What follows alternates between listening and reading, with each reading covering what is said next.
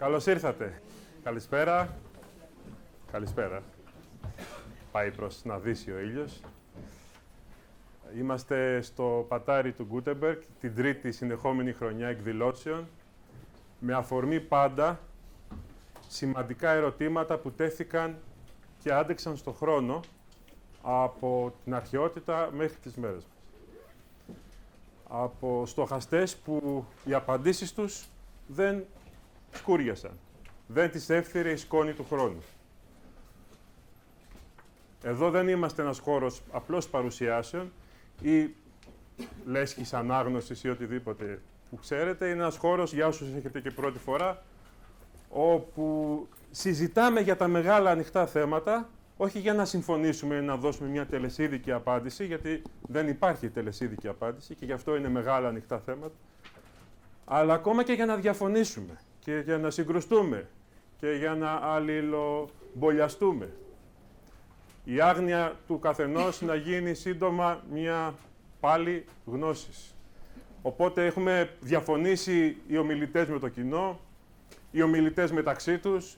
Πολλές φορές και εγώ διαφωνώ με θέσεις των ομιλητών. Δεν είναι δηλαδή ένας χώρος εδώ που θέλουμε να παρουσιάσουμε ένα θέσφατο. Θέλουμε να θίξουμε με αφορμή σημαντικά κείμενα διαχρονικές αλήθειες και να πάρουμε όλη θέση για το σημερινό γίγνεσθε, για μας. Δεν μας ενδιαφέρει τόσο η λογοτεχνική θεωρία ή σε ποιο είδος ανήκει ή τα κουτσομπολιά της ζωής του συγγραφέα ή διάφορα που απασχολούν φιλολογικούς κύκλους. Αυτά θα τα σαρώσει ο χρόνος και θα μείνει η ουσία. Ποια είναι η ουσία? Ένα από τα ερωτήματα που έχουν θέσει όλοι οι κορυφαίοι των πολιτισμών, όλων των πολιτισμών, ίσως το κορυφαίο ερώτημα είναι: έχει νόημα η ζωή? Ή ποιο είναι το νόημα της ζωής? Ή έχει νόημα να ζω? Πολλοί απάντησαν σε αυτό το ερώτημα με τεράστιες διαφορές. Κάποιοι, όπως ο σημερινός καλεσμένος, έδωσαν απάντηση πιο βιωματική. Αφού άφησαν όμως ένα ίχνος πορείας που μας οδηγεί στο να καταλάβουμε τι δεν πρέπει να κάνουμε για να τρακάρουμε. Αυτός τράκαρε με τη ζωή, ο Κώστας Καρυωτάκης. Εγώ ακόμη. Αλλά όπως ο Νίτσε τρελάθηκε, πολλοί λένε γιατί να διαβάζω Νίτσε, αυτός τρελάθηκε. Ναι, αλλά φίλε μου, σου δείχνει το δρόμο για να μην τρελαθείς. Και αυτός έφτασε σε ένα ύψος που εσύ ίσως να μην φτάσεις ποτέ. Άρα αυτοί οι άνθρωποι απαντούν έμπρακτα. Και δεν έχει νόημα αν θα πεθάνει σήμερα ή αύριο ή σε 50 χρόνια. Ο χρόνος είναι πλάνη, ψευδαίσθηση, απατηλό. Δεν είναι ματαιόδοξοι αυτοί οι άνθρωποι, όχι ματαιόδοξοι, απεσιόδοξοι όπως τους λένε, το αντίθετο. Δώσανε με το σώμα τους απάντηση στο τι νόημα έχει η ζωή. Ναι, πριν φύγω από το μάτι του το κόσμο, μπορώ να αφήσω στίχους που θα επηρεάζουν τους μεταγενέστερους. Μπορώ να αφήσω ένα άρωμα που έτσι κι αλλιώς το σώμα μου θα μου το πάρει ζωή. Δανεικό είναι, όπως λέει και ο Επίκτητος. Ούχ εφημίν. Να αφήσω ένα άρωμα που θα διαρκέσει. Μπορώ. Άρα αυτή είναι η αισιοδοξία του Καρυωτάκη, ότι παρότι συγκρούστηκε τοπικά με τη ζωή, άφησε ένα άρωμα που ο φθόνος των μεταγενέστερων, και εδώ έρχεται η μελέτη του Δημήτρη Δημηρούλη, όλοι όσοι θαυμάζουμε μετά, ή σχεδόν όλοι, ή οι κορυφαίοι από αυτούς, τον φθονούσαν. Δεν άντεξαν ότι αυτός ο απεσιόδοξος τους χαλούσε τη σούπα και άφησε ένα άρωμα που δεν μπορούσαν να το παρακάμψουν. Στον τόμο του Δημήτρη Δημηρούλη είναι συγκεντρωμένες, πέρα από τα όλα τα ποίηματα, οι μεταφράσεις, η εισαγωγή που είναι καινούρια φρέσκια ματιά, παλιά πρωτόλιες μεταφράσεις του, τι είπαν άλλοι για αυτόν, επιστολές του. Άρα είναι το σύμπαν Καρυωτάκη σε έναν τόμο για πρώτη φορά. Δεν θα ανακαλύψουμε τα ποίηματα που υπάρχουν δωρεάν στο ίντερνετ, αλλά τι θα καταλάβεις από αυτή την ποίηση εάν έχεις ένα θραύσμα που είναι ένα ποίημα, αν δεν το εντάξεις στο σύμπαν του. Άρα βοηθούν αυτές οι συναντήσεις και είναι πολύ τιμητικό για μας που έρχεστε εσείς εδώ, γιατί χάρη σε εσάς γίνονται αυτές οι συναντήσεις, γιατί συμβάλλουμε όλοι μαζί να θέσουμε αυτά τα ερωτήματα χωρίς προκαταλήψεις, να πούμε και τα κακά τους και τα στραβά τους και τα καλά τους, να διαφωνήσουμε και να πάμε παρακάτω την κουβέντα. Άρα ο Δημήτρης είναι εδώ από τους παλαιούς, αν και 3 χρόνια μόλις ο χώρος του χώρου. Έχει κάνει 4-5 ήδη εκδηλώσεις, μπορεί να λέω και λίγες, στο χώρο εδώ. Και είναι πολύ καλός φίλος και συνεργάτης. Το μέθε επόμενο Σάββατο μιλάω εγώ μαζί με τον διευθυντή της σειράς Orbis Literae, τον Θανάση Χριστοδούλου, για το εμβληματικότερο έργο του Gutenberg, το Moby Dick. Η βίβλος του σύγχρονου κόσμου. Όπως είναι η βίβλος για τον χριστιανισμό, όπως είναι ο Γκέτε για το γερμανικό πνεύμα, όπως είναι ο Δάντης για το ιταλικό πνεύμα, είναι ο Moby Dick για όλο το σύγχρονο κόσμο, γιατί στο σύμπαν της Αμερικής ζούμε και αυτός κατάφερε να συμπυκνώσει μέσα σε 1000 σελίδες όλη την ψυχή της Αμερικής. Άρα στις 23 του μηνός θα απολαύσουμε το Moby Dick παρέα με τον Θανάση Χριστοδούλου. Μέχρι τότε εύχομαι να μελαγχολήσετε, γιατί τότε έχει αξία το χαμόγελο. Δημήτρη, ο λόγος σε εσένα.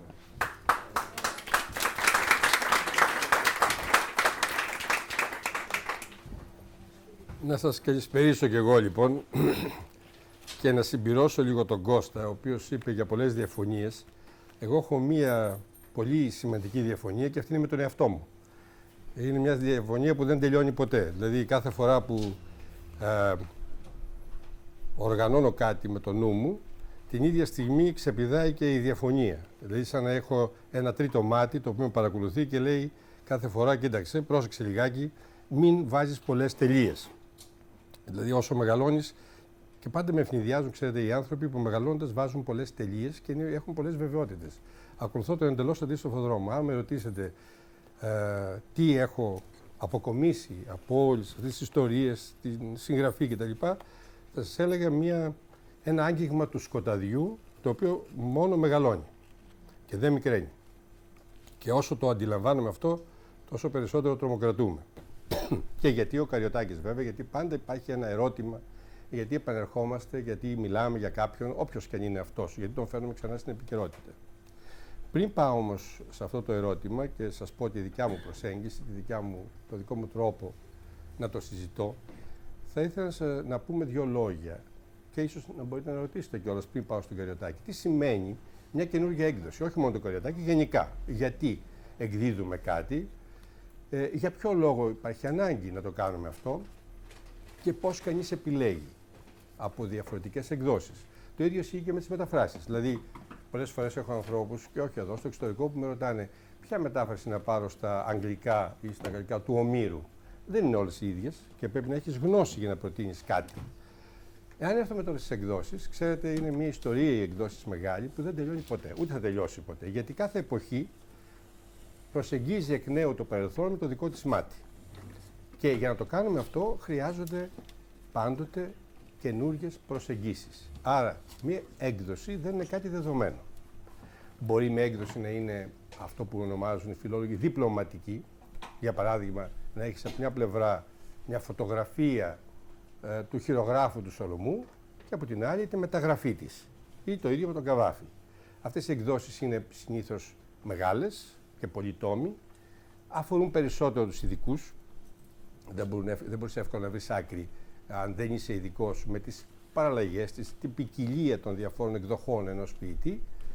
Υπάρχουν οι εκδόσεις οι οποίες είναι ιστορικοφιλολογικές, θα τις λέγαμε, με πολλές πληροφορίες, αλλά χωρίς την λεπτομέρεια που έχουν οι απόλυτα κριτικές εκδόσεις, όπως τις ονομάζουμε, οι διπλωματικές. Και υπάρχουν και αυτό που ονομάζεται ευρύτερα χρηστικές εκδόσεις. Δεν θέλω να σας μπερδέψω με αυτά καθόλου. Θα σας πω όμως ότι εδώ και πάρα πολλά χρόνια, όχι μόνο στην Ελλάδα αλλά και στην Ευρώπη, έχει γίνει ένα μείγμα από όλα αυτά και προτιμούν πολλές φορές οι εκδοτικοί οίκοι να βγάλουν, ας πούμε, το Σέξπιρ, όχι με απόλυτα φιλολογικό τρόπο, αλλά με έναν τρόπο που να δίνουν το κείμενο, να δίνουν και μια πληροφόρηση στο κάτω μέρος, στον πάντο της σελίδας, το προτιμούν αυτό, για να διευκολύνουν την ανάγνωση. Και πάντοτε με μια πολύ συστηματική εισαγωγή, ώστε οι νεότεροι αναγνώστες, αλλά και πολλοί από τους παλαιότερους, να έχουν μια καινούρια προοπτική για να δουν το έργο. Αυτό εδώ στην Ελλάδα μας έχει λείψει σε μεγάλο βαθμό. Δηλαδή, έχουμε συγγραφείς που αυτή τη στιγμή δεν υπάρχουν καν εκδόσεις τέτοιες που να επιτρέπουν την προσέγγιση τους, ή υπάρχουν, αλλά χρειάζονται μια ανανέωση. Αυτό είχε συμβεί, για παράδειγμα, με τον Καβάφη. Έτσι, ο Καβάφης μπορεί να έχει εκδώσεις πολλές, αλλά θα βρείτε τον Καβάφη σε πολλές εκδοχές τα έργα του χωριστά. Χωριστά ο κανόνας των έργων του, χωριστά τα ανέκδοτα, χωριστά κτλ. Αυτό μπερδεύει τον αναγνώστη. Πόσοι αναγνώστες γνωρίζουν ότι, για παράδειγμα, τα ανέκδοτα του Καβάφη και τα κρυμμένα, είναι δύο διαφορετικά πράγματα που έχει βγάλει ο Σαββίδης, είναι ουσιαστικά το ίδιο πράγμα. Με πολύ μικρές παραλλαγές. Άρα αγοράζεις περίπου το ίδιο βιβλίο. Αυτό λοιπόν δημιουργούσε μια σύγχυση πολλές φορές και δεν είχαμε μια άλλη πρόταση, να την πω έτσι.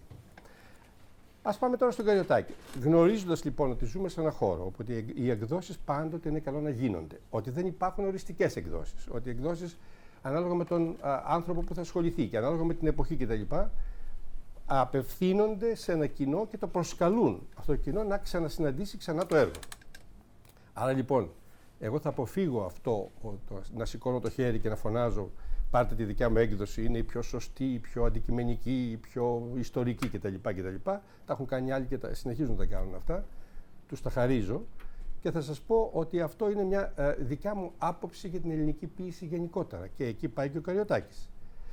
Είχα αποφασίσει λοιπόν εδώ και χρόνια ότι εάν γράψει κανείς για την ποίηση σήμερα και για τους ποιητές, δεν το προσέχει κανείς. Δεν το προσέχει. Γιατί? Ένας λόγος είναι ο μεγάλος κανίβαλος που έλεγε η Βιρτζίνια Γουλφ, που λέγεται μυθιστόρημα. Έτσι, ότι οι περισσότεροι άνθρωποι προτιμούν να διαβάζουν μυθιστορήματα και όχι ποίηση. Αυτό το βλέπουμε. Το άλλο είναι ότι το δοκίμιο στην Ελλάδα, και ειδικά το δοκίμιο που αφορά την ποίηση κτλ., εδώ δεν διαβάζουν την ποίηση, δεν διαβάζουν το δοκίμιο για την ποίηση. Άρα λοιπόν εκεί έχουμε ένα πρόβλημα μεγάλο. Ήθελα λοιπόν να πω τις δικές μου απόψεις για την ελληνική ποίηση. Και ήθελα να ξεκινήσω, γυρνάμε τώρα σε αυτό που λέμε ο κανόνας, αλλά θα σας πω μετά για τον κανόνα, γιατί εγώ έχω μια άλλη προσέγγιση από ό,τι καταλαβαίνει πιθανώς ο σημερινός αναγνώστης. Ήθελα λοιπόν να μιλήσω για 4 ποιητές που θεωρώ ότι είναι ο κορμός γύρω από τον οποίο έχει αναπτυχθεί η ελληνική ποίηση και αναπτύσσεται έως τώρα. Δηλαδή, νέοι ποιητές που γράφουν αυτή τη στιγμή, νεότατοι, συνομιλούν έμεσα, άμεσα, πολύτροπα, συνομιλούν με αυτές τις 4 κολόνες. Δεν έχει σημασία αν κανείς αγαπάει κάτι ή όχι, αν το αρέσει περισσότερο ο ένας ή ο άλλος. Γιατί? Γιατί πλέον αυτά έχουν απορροφηθεί μέσα στην παιδεία μας, στον πολιτισμό, στην κουλτούρα και επομένως τους βρίσκεις πάντα μπροστά σου. Όπου και να στύψεις θα βρεις το Σολομό. Διαβάζεις το Σεφέρι και ξαφνικά λες τα δάχτυλα στο φιλιατρό. Δεν σου λέω ο Σεφέρις από πού είναι, αλλά είναι όμως Σολομός. Δηλαδή συνομιλούν και φανερά, συνομιλούν και κρυφά. Με πολλούς τρόπους. Επομένως, για να μιλήσει κανείς για την ελληνική ποίηση, θεώρησε ότι έπρεπε να μιλήσω για αυτούς τους 4. Πηγαίνοντας να μιλήσω για αυτούς τους 4, είδα αμέσως ότι είχα ένα πρόβλημα εγώ, ο ίδιος. Δηλαδή, διαβάζω το Σολομό, έλεγα: μα καλά, δεν υπάρχει ένα βιβλίο που να μπορώ να το πάρω, γιατί δεν θέλω να μπλέξω με τους σολομιστές, και να μπορέσω με αυτό το βιβλίο να κάνω τη δουλειά μου. Δηλαδή, να γράψω για τον Σολομό. Οπότε, τότε έγραψα ένα βιβλίο για τον Σολομό. Ο φάκελος Διονύσιος Σολομός. Και εκεί ήρθα αντιμέτωπος με το τεράστιο εκδοτικό θέμα. Και κατάλαβα λοιπόν ότι μια ιδέα θα ήταν να αναμετρηθώ με αυτό το ζήτημα, πώς να εκδώσω τον Σολομό, και να το συνδυάσω με τις απόψεις μου για τον Σολομό, και έτσι αυτός που θα θελήσει να πάρει έναν καινούργιο Σολομό να έχει και μια καινούργια προοπτική. Έκανα όμως ένα μεγάλο λάθος. Δεν υπολόγισα ότι αν ασχοληθώ με Σολομό, Κάλβο, Καβάφη και Καρυωτάκη, δεν υπολόγισα ότι αυτό θα σήμαινε μία 20ετία από τη ζωή μου.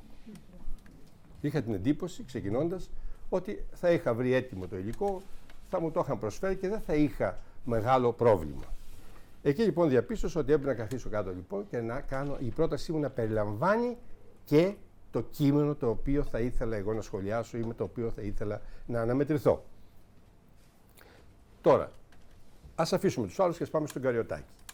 Ο Καρυωτάκης λοιπόν είναι αυτό που λέμε ένα όνομα που δεν μπορείς να το αποφύγεις, όπως δεν μπορείς και τους άλλους, αλλά τον καθένα για διαφορετικούς λόγους.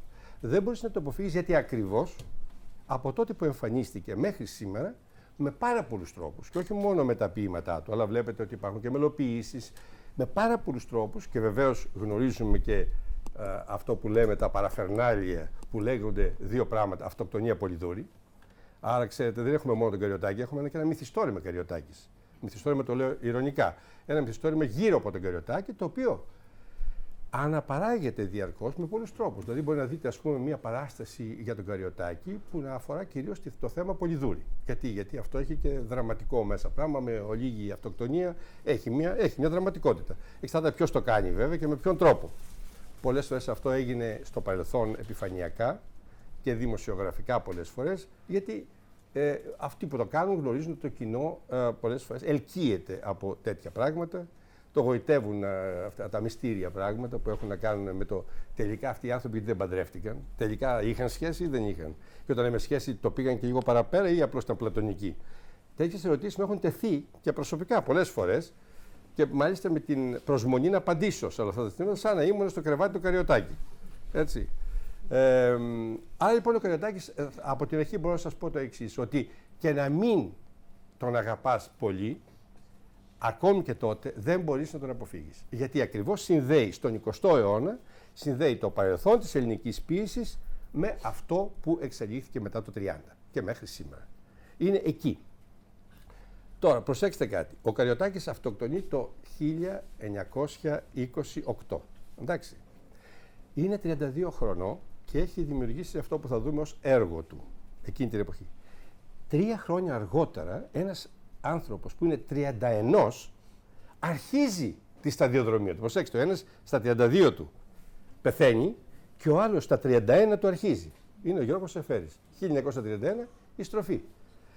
Φανταστείτε λοιπόν τι θα γινόταν αν ο Καρυωτάκης ζούσε ακόμη και είχε απέναντί του την περίφημη γενιά του 30. Και εδώ θα πρέπει να κάνω μία μικρή παρένθεση, γιατί σε αυτά επανέρχεται κανείς. Εγώ θα επανέλθω με ένα δοκίμιο που θα αφορά τον ελληνικό μοντερνισμό και τώρα ο Gutenberg μου κάνει τη μεγάλη τιμή να βγάλει την ανάγνωση του Σεφέρη, όπως βγήκε η ανάγνωση του Καβάφη, είναι έτοιμο δηλαδή, αλλά περιμένω, νομίζω θα βγει όπου να είναι. Εδώ λοιπόν πρέπει κάποια στιγμή, θεωρώ, είναι η δικιά μου άποψη την οποία θα υποστηρίξω και γραπτός, θεωρώ ότι καλά μιλάμε για τη γενιά του 30 από πολλές μεριές και με πολλούς τρόπους, αλλά θεωρώ ότι ήταν λάθος μέχρι τώρα που η συνεκδοχή έγινε ανάποδα. Δηλαδή, αντί η γενιά του 30 να είναι το κέντρο του ελληνικού μοντερνισμού, όπως είναι και είναι πολύ σημαντική, και να μιλάμε στο ευρύτερο πλαίσιο του μοντερνισμού που εντάσσεται και ο Καρυωτάκης, με τον τρόπο του, τι κάναμε? Έγινε το μέρος όλων συνεκδοχικά, δηλαδή η γενιά ταυτίστηκε σχεδόν με τον ελληνικό μοντερνισμό και ο υπόλοιπος μοντερνισμός, είναι πολλά ονόματα εκεί που πρέπει να δούμε, από το Σκαρίμπα μέχρι την Αξιώτη και ούτω καθεξής. Είναι πολλά τα ονόματα, Σαραντάρης και άλλοι πολλοί. Αυτοί συρρικνώθηκαν και αν πάτε τώρα να βρείτε μια βιβλιογραφία ελληνικός μοντερνισμός γενιά του 30, θα δείτε τη δυσαναλογία. Και αυτό έχει περάσει και στα σχολεία. Αντί λοιπόν και στα πανεπιστήμια. Αντί λοιπόν να πούμε ότι υπάρχει μια εποχή που αναπτύσσεται με τους τρόπους τους ελληνικούς, τους περίεργους και τους δύσμορφους πολλές φορές, διότι τα παίρνουμε τα πράγματα και τα κάνουμε με τον δικό μας τρόπο. Αντί να πούμε λοιπόν ότι υπάρχει μια ενδιαφέρουσα ιστορία που λέγεται ελληνικός μοντερνισμός και θα πρέπει εκεί να εντάξουμε τη γενιά του 30, πάμε ανάποδα πολλές φορές και λέμε, μιλάμε για την γενιά του 30, όπου εκεί μέσα σχεδόν την ταυτίζουμε με τον ελληνικό μοντερνισμό. Εκεί ο καημένος ο Καρυωτάκης έχει λιγάκι εξωπενταχτεί. Δηλαδή δεν τον έχουμε εντάξει εκεί που θα έπρεπε. Άρα λοιπόν, ο Καρυωτάκης μαζί με τον Καβάφη στο Μεσοπόλεμο είναι οι δύο νέες φωνές. Η κάθε μια με τον τρόπο της και για άλλους λόγους και με άλλους τρόπους. Τι έχουν απέναντί τους? Είναι φοβερό αυτό που έχουν απέναντί τους. Ας πούμε ο Καρυωτάκης μπροστά του έχει Παλαμά. Παλαμά, Σικελιανό. Και άλλα ονόματα εκείνης της εποχής που είναι ισχυρά. Σήμερα μπορεί να μην διαβάζονται πολύ για πολλούς και διάφορους λόγους, αλλά εκείνη την εποχή μιλάμε ότι ήταν καθεστώς. Εγώ έχω ονομάσει τον Παλαμά τα διόδια της λογοτεχνίας. Δεν τον πας να κάνεις τίποτα, για οτιδήποτε μιλήσεις ή γράψεις, θα το βρεις μπροστά σου. Θες να μιλήσεις για τον Ουίτμαν, έχει γράψει. Θες να μιλήσεις για τον Λαμαρτίνο, έχει γράψει. Θες να γράψεις κάτι για τον Γκέτε, και γι' αυτό έχει γράψει. Μήπως ενδιαφέρει να είσαι δευτερεύον ποιητής ο Σπυρίδων Βασιλιάδης, και γι' αυτό έχει γράψει. 15 τόμοι και βεβαίως εννοείται, κάπου 15 είναι τα άπαντα του Παλαμά και εννοείται ότι είναι ένα μέρος. Τώρα νομίζω το Ίδρυμα Παλαμά αρχίζει να ξανατυπώνει τον Παλαμά και μόνο τώρα θα φανεί το μέγεθος του έργου. Άρα λοιπόν ο Καρυωτάκης έχει αυτά τα μεγαθύρια απέναντί του. Έχει να αναμετρηθεί. Έχει ένα παρελθόν επίσης. Έχει πίσω του Σολομό, Κάλβο, υπάρχουν και αυτοί. Μην ξεχνάτε ότι έχει γράψει και ένα πολύ ωραίο σατυρικό, σαρκαστικό μάλλον ποίημα αξιοποιώντας την οδή του κάλβου. Έτσι. Και είναι από τα πιο ενδιαφέροντα και τα πιο μεγάλα, ίσως και το πιο μεγάλο ποίημα που έχει γράψει ο Καρυωτάκης. Έχει όμως και άλλα πράγματα, εκτός από αυτούς που έχει απέναντί του. Έχει την ευρωπαϊκή λογοτεχνία. Μην ξεχνάτε ότι ο Καρυωτάκης διάβαζε πάρα πολύ και ιδιαίτερα γαλλικά, αλλά όχι μόνο γαλλικά, κυρίως γαλλικά. Σκεφτείτε ότι αλληλογραφούσε ως φοιτητής με την αδερφή του, που ήταν στο γυμνάσιο εκείνης της εποχής, αλληλογραφούσαν γαλλικά. Έχουν σωθεί ορισμένα από τα γράμματά τους. Και γράφουν κανονικά σαν να γράφουν ελληνικά. Άρα λοιπόν έχει μπροστά του τη γαλλική λογοτεχνία και κυρίως την παράδοση του μποντλερισμού, με την οποία βλέπουμε και από τα έργα του ότι έχει ένα διάλογο πάρα πολύ ενδιαφέροντα. Και σιγά σιγά μπροστά του αναδεικνύεται, ήδη όσο υπάρχει, αναδεικνύεται μια καινούργια γενιά που θα έρθει αργότερα, που είναι η γενιά του 30. Άρα βλέπουμε έναν νέο ποιητή που έχει μπροστά του δύσκολο δρόμο. Δεύτερο πράγμα, που εκεί μοιάζει με τον Καβάφη, και στο δύσκολο δρόμο και σε αυτό που θα σας πω. Είναι ποιητές που δεν σε υποψιάζουν ότι θα γίνουν μεγάλοι. Δηλαδή, όταν βλέπεις τα πρώτα ποίηματα του Καβάφη και την πρώτη συλλογή, το πόνο του ανθρώπου και των πραμάτων του Καρυωτάκη, το 1919, τότε βγαίνει η πρώτη συλλογή του Καρυωτάκη, και όταν βλέπεις και τα πρωτότυπα του Καβάφη στο τέλος του 19ου αιώνα, λες αυτοί μάλλον δεν θα πάνε πολύ καλά. Ειδικά με τον Καβάφη δεν εντυπωσιάζει. Αλλά ούτε με τον Καρυωτάκη. Δεν φανερώνει η πρώτη συλλογή. Φανερώνει έναν πολύ ενδιαφέροντα ποιητή, αλλά όχι ένα μεγάλο ποιητή. Και εδώ βλέπει κανείς την εξέλιξη. Είναι μια εξέλιξη που ευνηδιάζει. Δεν είναι εύκολο να εξηγηθεί πώς έγινε. Ο Καρυωτάκης έβγαλε μετά από αυτή την πρώτη συλλογή άλλες δύο. Μία το 1921 που είναι τα περίφημα νηπενθή, αυτά παυσίλιπα, τα νηπενθή, αυτά που καταπραίνουν τον πόνο, και ξέρουμε ότι το νηπενθές ως λέξη υπάρχει κυρίως στο Μποντλέρ, από εκεί. Δηλαδή η πηγή δεν είναι μόνο ομηρική, αλλά είναι και μποντλερική, και φαίνεται αυτό στον Καρυωτάκη. Τα νηπενθή λοιπόν, η δεύτερη συλλογή του, εκεί αρχίζει και αναδεικνύεται μια φωνή που έχει δική της πλέον ταυτότητα. Έχει να κάνει μια δικιά της καινούργια πρόταση. Και μετά έρχεται η τελευταία συλλογή, που εκεί πλέον γίνεται το τίνεγμα το μεγάλο, και με τον πολύ ωραίο τίτλο, το οποίο έπρεπε να προσέξουμε λίγο περισσότερο, «Ελεγεία και σάτυρες». Έχουμε επιμείνει πολύ στο ελεγεία. Ξεχνάμε όμως ότι δεν είναι τυχαίο καθόλου ότι η μισή συλλογή έχει να κάνει με τη σάτυρα. Και εκεί ακριβώς είναι που παίζεται ένα πολύ ενδιαφέρον παιχνίδι στον Καρυωτάκη. Αυτά είναι τα τρία σημαντικά πράγματα. Υπάρχουν και άλλα σημαντικά που έχει κάνει ο Καρυωτάκης, και τα Πεζά του κτλ. Που θα έπρεπε κανείς να έχει στα χέρια του. Άρα λοιπόν, για να γυρίσω τώρα στην έκδοση. Στην έκδοση που υπάρχει στο Gutenberg, με δική μου επιμέλεια, τι υπάρχει? Υπάρχουν οι συλλογές του Καρυωτάκη, αλλά πώς? Προσέξτε. Όπως τις τύπωσε ο ίδιος.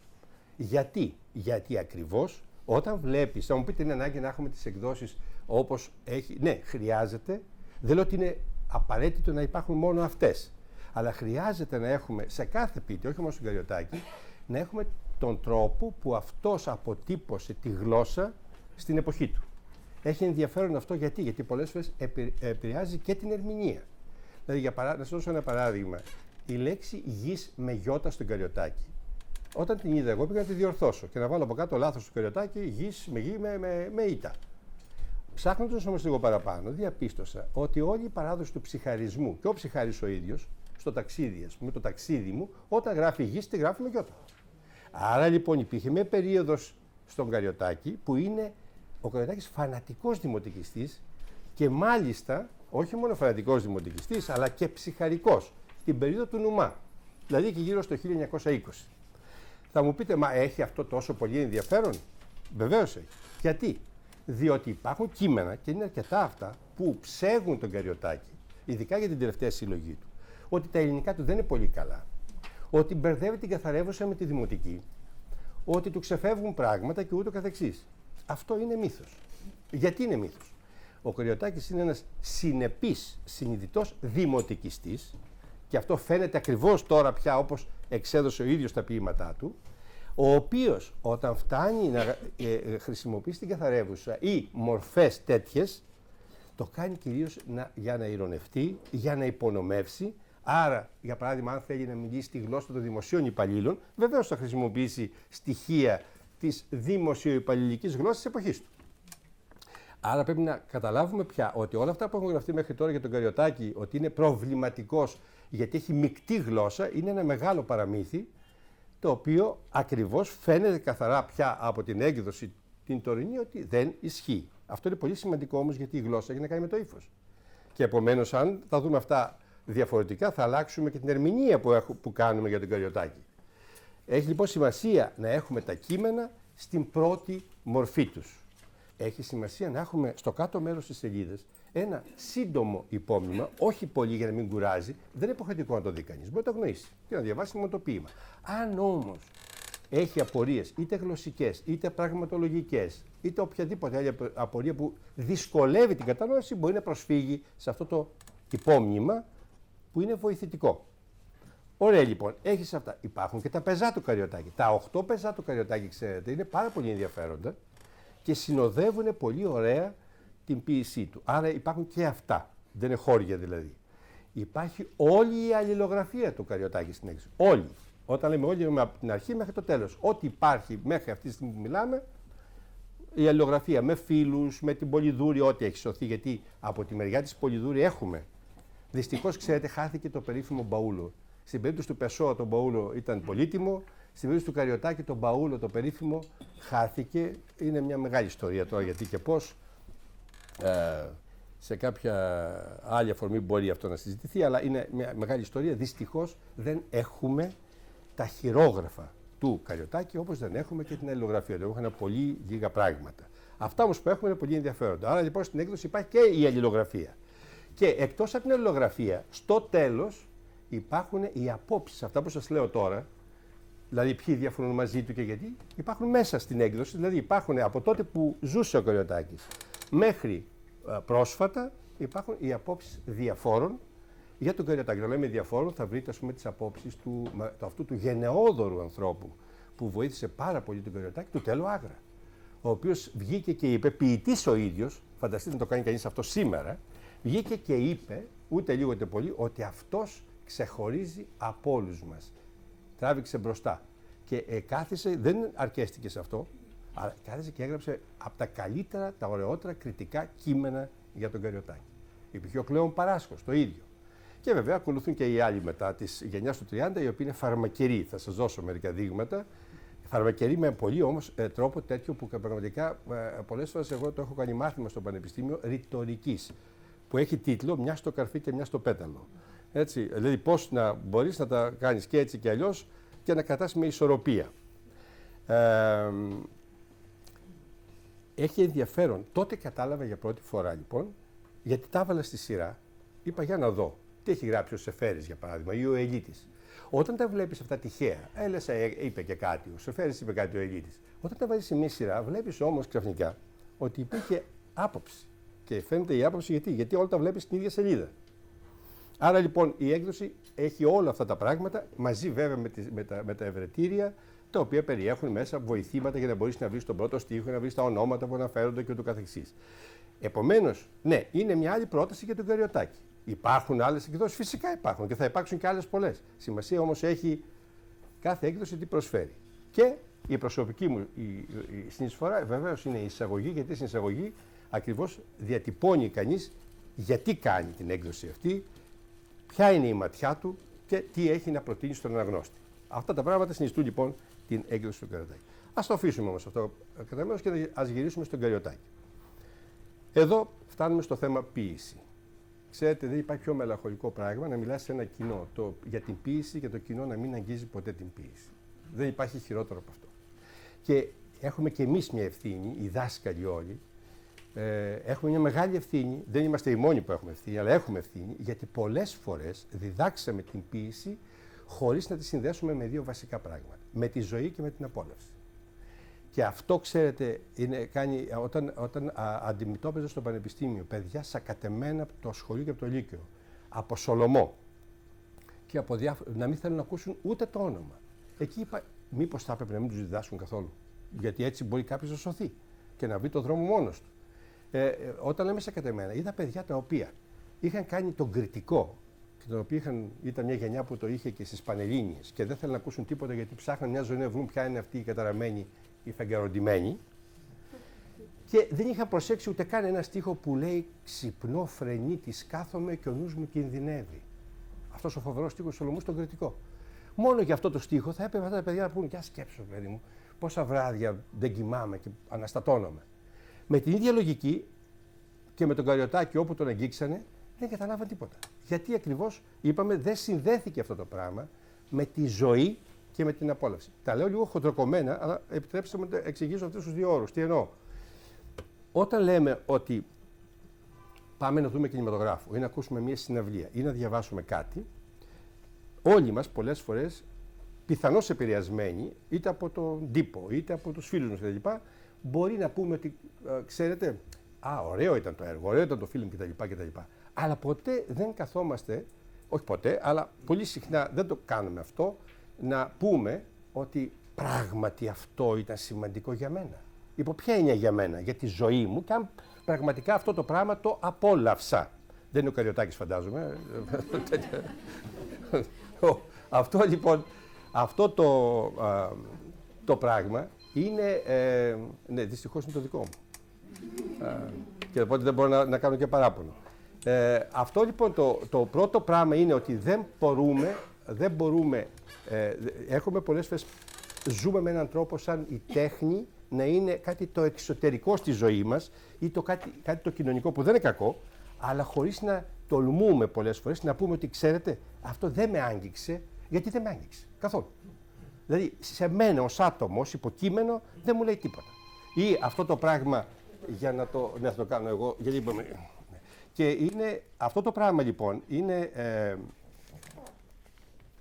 είναι καθοριστικό για τα νέα παιδιά ιδιαίτερα, γιατί δεν μπορούν να αποσυνδέσουν την απόλαυση, και έχουν δίκιο, από αυτό που έχουν μπροστά τους. Έχουν εν μέρει δίκιο, όχι εντελώς. Θα δείτε γιατί.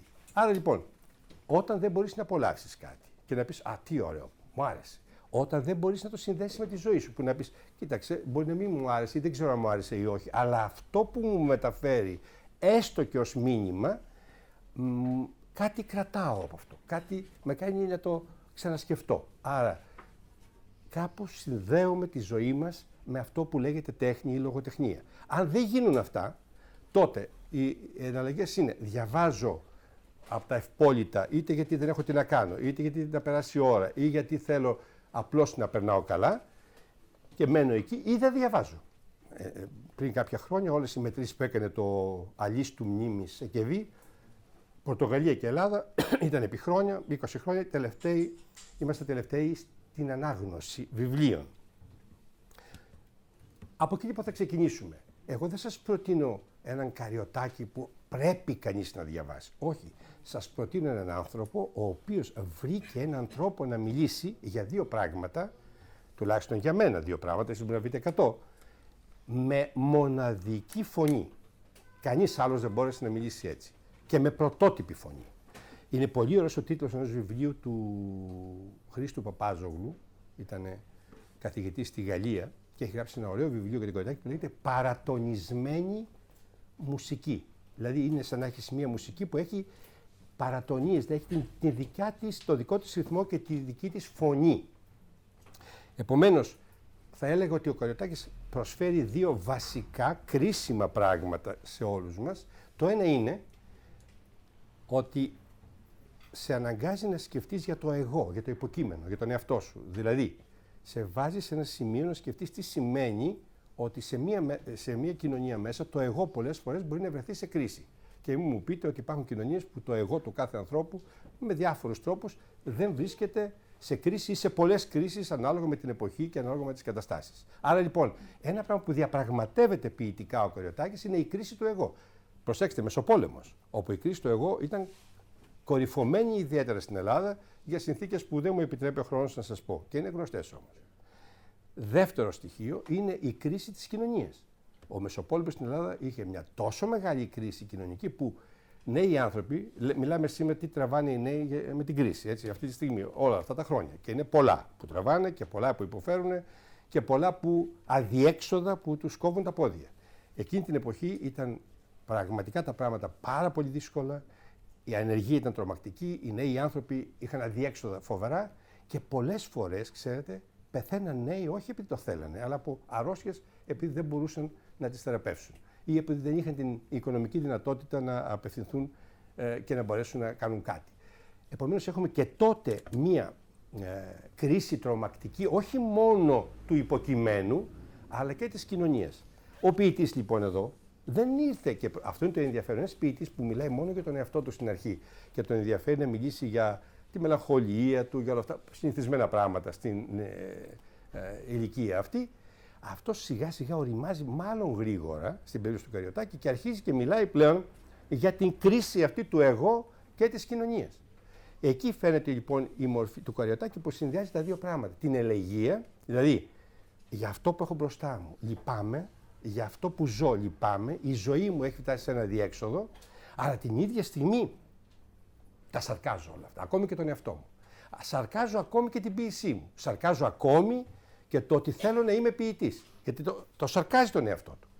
Σαρκάζω ακόμη και τους συνομιλίκους που ξέρουμε ότι θα μας φάει η σκόνη των αιώνων και εμείς νομίζουμε ότι είμαστε σπουδαίοι. Άρα λοιπόν ο Καρυωτάκης δεν είναι ένας, όπως νομίζουν πολλοί, ένας ποιητής μονόχνοτος που κάθεται μέσα στο δωμάτιό του και μιλάει μόνο για τη μελαγχολία και το θάνατο. Αυτό είναι η μία πλευρά του. Και μάλιστα μία πλευρά η οποία έχει, θα έλεγα, διωγγωθεί, ενώ η άλλη πλευρά του, η πλευρά αυτή που σαρκάζει, η πλευρά που διεισδύει μέσα στα πράγματα και μιλάει για το εγώ και για την κοινωνία, έχει υποτιμηθεί φοβερά. Και εδώ φτάνουμε στο κρίσιμο σημείο, ο Καρυωτάκης και η πολιτική. Διότι όλα αυτά που σας λέω τώρα έχουν ένα ερώτημα. Ώστε ο Καρυωτάκης λοιπόν είναι μέσα στην εποχή του το Μεσοπόλεμο, είναι μέσα στην ελληνική κοινωνία, πολύ ωραία, ασχολείται με το εγώ του, αλλά ασχολείται και με τα προβλήματα που έχει μπροστά του και με τη γενιά του. Βρίσκει έναν τρόπο, εδώ είναι το σημαντικό, γιατί αν δεν είχε αυτόν τον τρόπο, δεν θα ασχολούμασταν σήμερα με τον Καρυωτάκη. Βρίσκει έναν τρόπο δικό του να μιλήσει για όλα αυτά, μια φωνή δική του. Αυτό είναι που ενόχλησε μετά την άλλη γενιά, γιατί έβλεπε ότι ο Καβάφης και ο Καρυωτάκης τους ακολουθούσαν από κοντά. Ξέρετε, κάθε νέος άνθρωπος είναι πολύ φυσιολογικό και στις οικογένειες και στα σχολεία και στην κοινωνία να θέλει χώρο για τον εαυτό του. Δεν μπορεί, δηλαδή, ξέρετε, και ένα πράγμα που με κάνει εμένα να μελαγχολώ πολύ είναι η γεροντοκρατία που με νύχια και με δόντια προσπαθεί αυτό το χώρο να τον κρατήσει για τον εαυτό της. Να μην επιτρέψει δηλαδή στους νέους ανθρώπους να έχουν χώρο. Προσπαθώντας οι νέοι άνθρωποι να έχουν χώρο, πολλές φορές σπρώχνουν. Έτσι. Και αυτό ενοχλεί τους άλλους.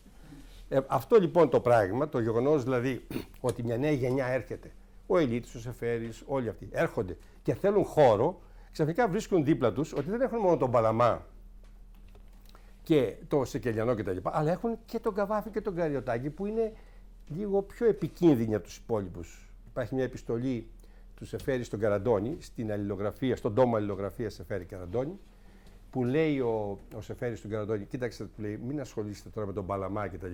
Αυτούς αρκεί να τους τιμούμε και είμαστε μια χαρά, δεν κινδυνεύουμε. Έχουμε άλλα ζητήματα να ασχοληθούμε πιο σημαντικά και να προσέξουμε. Σε αυτά τα ζητήματα που ήθελαν να προσέξουν ήταν και ο Καρυωτάκης. Γιατί ακριβώς έφερνε μια διαφορετική φωνή, η οποία φωνή είχε πολλά από το παρελθόν, αλλά όμως ήταν ρηξικέλευτη, ήταν καινούργια. Μόνο αυτός έγραφε έτσι.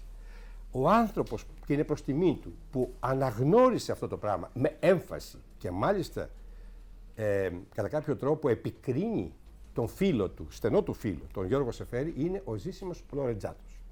Ο Ζήσιμος Λορετζάτος με επιμονή λέει ότι η γενιά του 30 απέκρυψε τις οφειλές που έχει στον Καρυωτάκη και δίνει και παραδείγματα. Σε ό,τι έχει γράψει για τον Καρυωτάκη, και έχει γράψει αρκετά ο Λορετζάτος, επισημαίνει αυτό το πράγμα, ότι σκόπιμα η γενιά αυτή προσπάθησε να τον υποβιβάσει ή να αποκρύψει. Μπορώ να σας διαβάσω μετά λίγους στίχους από τον Καρυωτάκη. Δυστυχώς ξέχασα σήμερα να φέρω μαζί μου τον ερωτικό λόγο του Σεφέρη που ανήκει στη στροφή.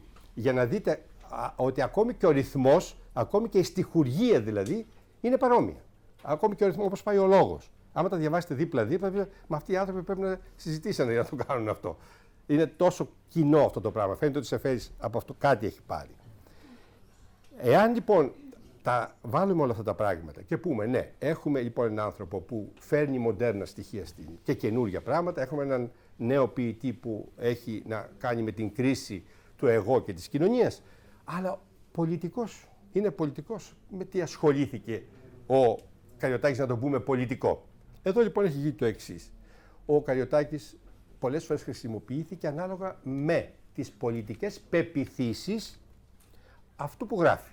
Και έτσι, αν κάποιος ήταν αριστερός, η αριστερά θεώρησε τον Καρυωτάκη ότι είναι παρακμιακός, μελαγχολικός, δεν πολύ ασχολήθηκε, αλλά προσπάθησε τα τελευταία χρόνια, τις τελευταίες δεκαετίες, να το διορθώσει αυτό και να πει ότι εδώ έχουμε μία φωνή που να το οικειοποιηθεί. Αλλά φοβάμαι ότι στο τέλος αυτό που κατάφερε ήταν όχι να γίνει αριστερός ο Καρυωτάκης, αλλά να γίνει καρυωτοκική αριστερά.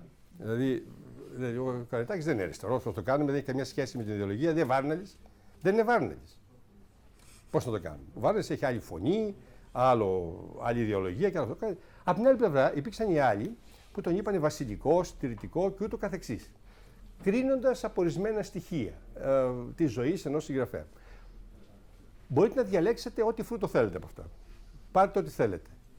Αλλά εγώ θα κάνω μια απλή ερώτηση. Ποιος ορίζεται ως πολιτικός ποιητής? Αυτός που θα γράψει ένα ιδεολογικό ποίημα για το κόμμα του ή για την παράταξή του ή για την ιδεολογία του γενικότερα, ή αυτός ο οποίος θα δώσει μια τέτοια ματιά στον αναγνώστη που να τον κάνει να σκεφτεί εκ νέου τη σχέση με τον εαυτό του και με την κοινωνία του. Άρα λοιπόν εδώ πρέπει να ξεκαθαρίσουμε πώς ορίζουμε την έννοια πολιτικός ποιητής. Για μένα ο Καρυωτάκης είναι ένας πολύ σημαντικός πολιτικός ποιητής, υπό αυτή την έννοια όμως. Υπό την έννοια δηλαδή ότι με κάνει να ξανασκεφτώ πράγματα σήμερα. Γιατί ξέρετε, αν η ποίηση μου κάνει να σκεφτώ μόνο για πράγματα για το παρελθόν, δεν θα επιβιώσει. Πρέπει να μπορεί αυτά τα πράγματα να φυτευτούν σήμερα μέσα μου και να δω, ώστε έτσι λοιπόν. Και εγώ πώς θα γράψω τώρα? Πάντα ευνηδιάζομαι με νέα παιδιά που με βρίσκουν και μου λένε, ξέρετε, εγώ αυτά που σας έχω φέρει να δείτε είναι γνήσια. Δεν έχω διαβάσει τίποτα και δεν έχω επηρεαστεί από τίποτα. Και λέω, Παναγία μου, πώς είναι δυνατόν? Είναι ποτέ δυνατόν να γράφει κανείς χωρίς να τρομοκρατείται από τους πατέρες που λέει ο Παλαμάς? Ο Παλαμάς έγραψε οι πατέρες ή τη σκιά ο χορός των γερόντων που λέει ο Έλιοτ. Είναι δυνατόν να μην τρομοκρατήσει από όλα αυτά και να πεις τι θα κάνω εγώ? Με ποιον τρόπο θα γράψω εγώ, αφού αυτά έχουν δοκιμαστεί όλα? Ήταν το ερώτημα του Καβάφη, ήταν το ερώτημα του Καρυωτάκη. Τι κάνω εγώ όταν έχω απέναντί μου αυτούς?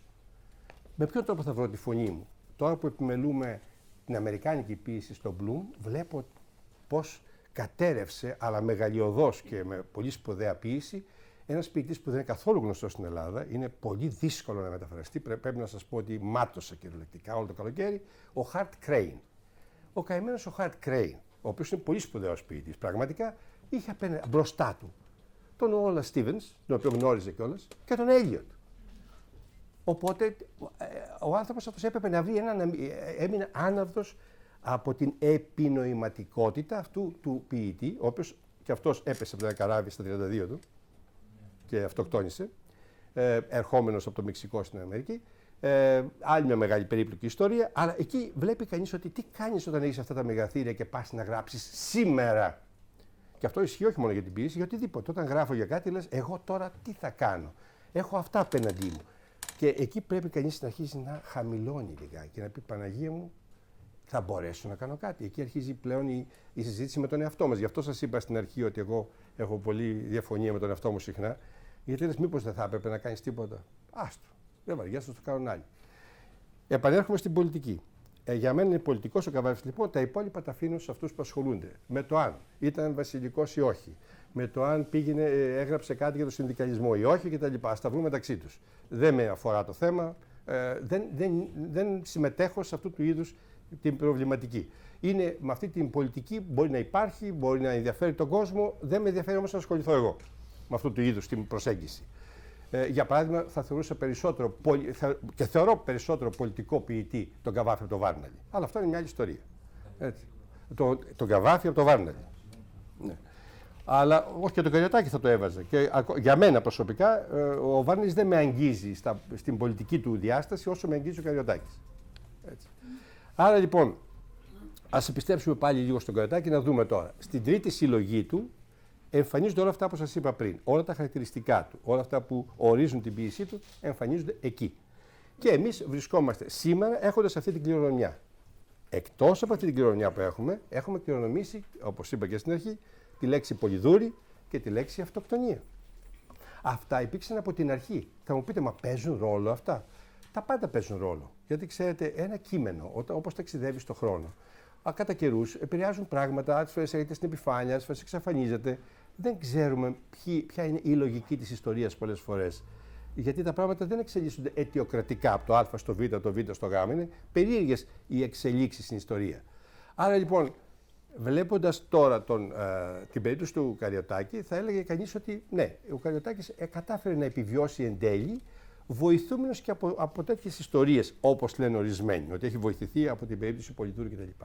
Για να μην σας αφήσω έτσι με την περιέργεια σε αυτά τα δύο ζητήματα, πολύ επιγραμματικά, θα σας πω το εξής, ότι στην περίπτωση της Πολυδούρη έχουμε όντως από τη μεριά της Πολυδούρη κάτι το οποίο ήταν και πολύ νέα και πολύ έχει βρεθεί και ξέρετε μέσα από τις έρευνες που έχει κάνει ο Τάσος ο Ψαράς για να γυρίσει τον Καρυωτάκη, θυμάστε ένα Σύρια στην τηλεόραση πιθανώς, βρήκε και ένα έγγραφο, μου έδωσε ένα αντίγραφο τότε, που λέει ότι απολύεται η δεσποινής Πολυδούρη, 24 του χρόνου 22, από την Ομαρχία Αθηνών διανάρμοστων συμπεριφορών και ποιος ξέρει τι έκανε. Ήταν ζωηρή πολύ. Λοιπόν, και η Πολυδούρη ήταν παθιασμένη με τον Καρυωτάκη, φαίνεται αυτό. Από τον Καρυωτάκη δεν σωθήκαν δυστυχώς πολλά γράμματα. Ξέρουμε όμως ότι κάποια στιγμή αυτή η σχέση, που ήταν εκεί γύρω στο 22-24, κάπου εκεί τέλος πάντων, αυτή η σχέση σημαδεύτηκε από την ασθένεια του Καρυωτάκη. Που ήταν η οχρά σπυροχέτη που γράφει και ο ίδιος στο ποίημά του, δηλαδή μια μορφή σύφυλης πάρα πολύ σοβαρή. Από εκεί μετά καταλαβαίνετε ότι αυτή η σχέση έχει ένα δραματικό τρόπο. Γιατί ουσιαστικά η Πολυδούρη ήταν και αυτή σαν αυτοκτόνησε. Μπορεί να μην αυτοκτόνησε με τον τρόπο του Καρυωτάκη, αλλά ο τρόπος που άφησε τον εαυτό της στη σωτηρία. Γιατί, ενώ της λέγανε γιατί να κάνει μερικά πράγματα, ότι έβγαινε τα βράδια, κάπνιζε, έκανε, χόρευε, δεν έδινε καμία σημασία δηλαδή στις συμβουλές που της δίνανε και κατά κάποιο τρόπο οδηγήθηκε σε αυτό. Πήγα και κοίταξα τις εφημερίδες της εποχής. Όπως σήμερα υπάρχουν διάφορες εφημερίδες, κάτι Εσπρέσο, Εμέσο, δεν ξέρω τι είναι αυτά, που γράφουν τέτοια πράγματα. Και τότε λοιπόν περιγράφανε με τον ίδιο τρόπο τη σχέση Καρυωτάκη, ξέρω εγώ, η τρελή ποιήτρια που πεθαίνει στη σωτηρία και ο ποιητής που το έμαθε αυτό και τήρεξε τα μυαλά του στον αέρα. Και ούτω καθεξής. Τέτοιου είδους πράγματα. Γίνανε λοιπόν θέμα από τότε. Από τότε το ειδήλιο αυτό, το μεγάλο, έγινε από τότε θέμα και μέχρι σήμερα βλέπετε διαρκεί. Η αυτοκτονία θα μπορούσε να έχει περάσει λιγάκι στο περιθώριο, όπως και άλλες αυτοκτονίες, αν δεν άφηνε επιστολή ο Καρυωτάκης. Ξέρετε, αυτό είναι το πιο σημαντικό πράγμα. Έχουν γραφτεί, ξέρετε, πάρα πολλές μελέτες και θεωρητικές μελέτες, εκτός Ελλάδος, στα γαλλικά, γερμανικά και κυρίως στα αγγλικά, που μελετούν το τελευταίο γράμμα πριν την αυτοκτονία. Γιατί έχει σημασία. Κάποιος που θέλει να πεθάνει, γιατί νιώθει την ανάγκη εκείνη την ώρα, αφού ξέρει ότι θα πάρει να κάνει κάτι τέλος πάντων. Γιατί νιώθει την ανάγκη εκείνη την ώρα να γράψει 5 κουβέντες. Αυτό είναι πολύ σημαντικό. Επίσης, άλλο ενδιαφέρον. Γράφει 5 κουβέντες και δεν γράφει τίποτα για το έργο του. Ενδιαφέρον. Ο Καρυωτάκης δεν γράφει κάτι για το έργο του. Γράφει πολλά και διάφορα περίεργα στην επιστολή αυτή που είναι σύντομη και βιαστικά από ό,τι φαίνεται, γιατί την έχουμε αυτή σε φωτογραφία γραμμένη. Επομένως, το γεγονός ότι αυτή η επιστολή δεν δημοσιεύτηκε ολόκληρη στην αρχή, γιατί υπήρχαν 2-3 πράγματα που η οικογένεια δεν ήθελε να δημοσιευτούν, και τελικά δημοσιεύτηκε ολόκληρη το 89 και την έχουμε σήμερα, αφήνει πάρα πολλά ερωτηματικά. Οπότε αυτό ανάβει την περιέργεια περισσότερο και ψάχνουν να βρουν όλοι. Και έχουμε θεωρίες πολλές. Υπάρχει η θεωρία από φιλολόγους. Η θεωρία ότι ήταν έμπορος ναρκωτικών. Τρόπος του λέγει. Ότι είχε ανακατευτεί τέλος πάντων με αυτά. Άλλη θεωρία ότι είχε μπλέξει με ιερόδουλες και γι' αυτό τον κατηγορούσαν στην υπηρεσία ότι αυτός απελπίστηκε και ούτω καθεξής. Ό,τι βάζει ο νους του ανθρώπου. Η δικιά μου η προσέγγιση είναι ότι το κείμενο της αυτό ανήκει στο λογοτεχνικό μύθο Καρυωτάκης, όπως και η Πολυδούρη. Και θα πρέπει να το δούμε μόνο εκεί. Δεν θα καθίσω να ψάξω γιατί αυτοκτονεί ένας άνθρωπος είναι τόσο προσωπική, μυστηριώδης, εντελώς σκοτεινή ιστορία που αφορά μόνο αυτό και κανείς ποτέ, ούτε οι πιο κοντινοί του άνθρωποι, δεν μπορούν ποτέ να κατανοήσουν τελικά την τελευταία στιγμή τι οδηγεί κάποιον στην οριστική λύση. Και θα καθίσω εγώ τώρα από το γραφείο μου να ερμηνεύσω για ποιο λόγο ο Καρυωτάκης αυτοκτόνησε. Το βρίσκω αφελέστατο αυτό το πράγμα και αδιάφορο.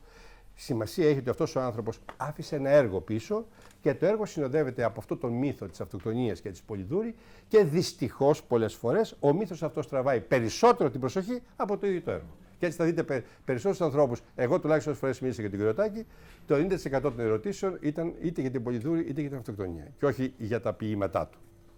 Θέλω λοιπόν να επαναφέρουμε τη βαρύτητα επομένως και να δούμε ότι το βάρος πρέπει να πέσει στο ίδιο το έργο του Καρυωτάκη. Πριν σας δώσω το λόγο, θα ήθελα να σας δώσω μερικά δείγματα, λίγα πολύ μικρά δείγματα, από τον Καρυωτάκη για να δούμε ακριβώς ποια ήταν αυτή η καινούργια φωνή. Πριν από αυτό, να συμπληρώσω λιγάκι αυτά που σας είπα πριν για τη ζωή και την απόλαυση. Εννοώ ότι ως κοινωνία έχουμε υποχρέωση, όχι μόνο στο θέμα αυτό, σε πολλά ζητήματα άλλα, να βρούμε καινούριους τρόπους να μιλήσουμε για αυτά. Δεν μπορούμε δηλαδή να μιλάμε με τον παλιό τρόπο σε νέους αναγνώστες ή σε νέο κοινό. Πρέπει να βρεθούν άλλοι τρόποι να μπορέσουμε να φέρουμε σε επαφή αυτό το κοινό με πράγματα. Θα μου πείτε, μα δεν υπάρχουν καινούργια πράγματα και πρέπει να πηγαίνουν πάντα στο παρελθόν? Φυσικά και υπάρχουν καινούργια πράγματα και φυσικά πολλές φορές κανείς πρέπει να ξεκινάει από το παρόν. Αλλά πάντοτε ξέρετε, ο ορίζοντας, χωρίς ορίζοντα, δεν μπορείς να κατανοήσεις ούτε το παρόν. Ο ορίζοντας υπάρχει πάντα. Από την εποχή που υπάρχει, ξέρω εγώ, η γραφή και η λογοτεχνία, υπάρχει και όχι μόνο στην λογοτεχνία και σε επιστήμες και παντού. Υπάρχει ο ορίζοντας. Δεν μπορεί ξαφνικά να φυτρώσει σαν μανιτάρι. Άρα λοιπόν, βεβαίως ξεκινάμε από το παρόν.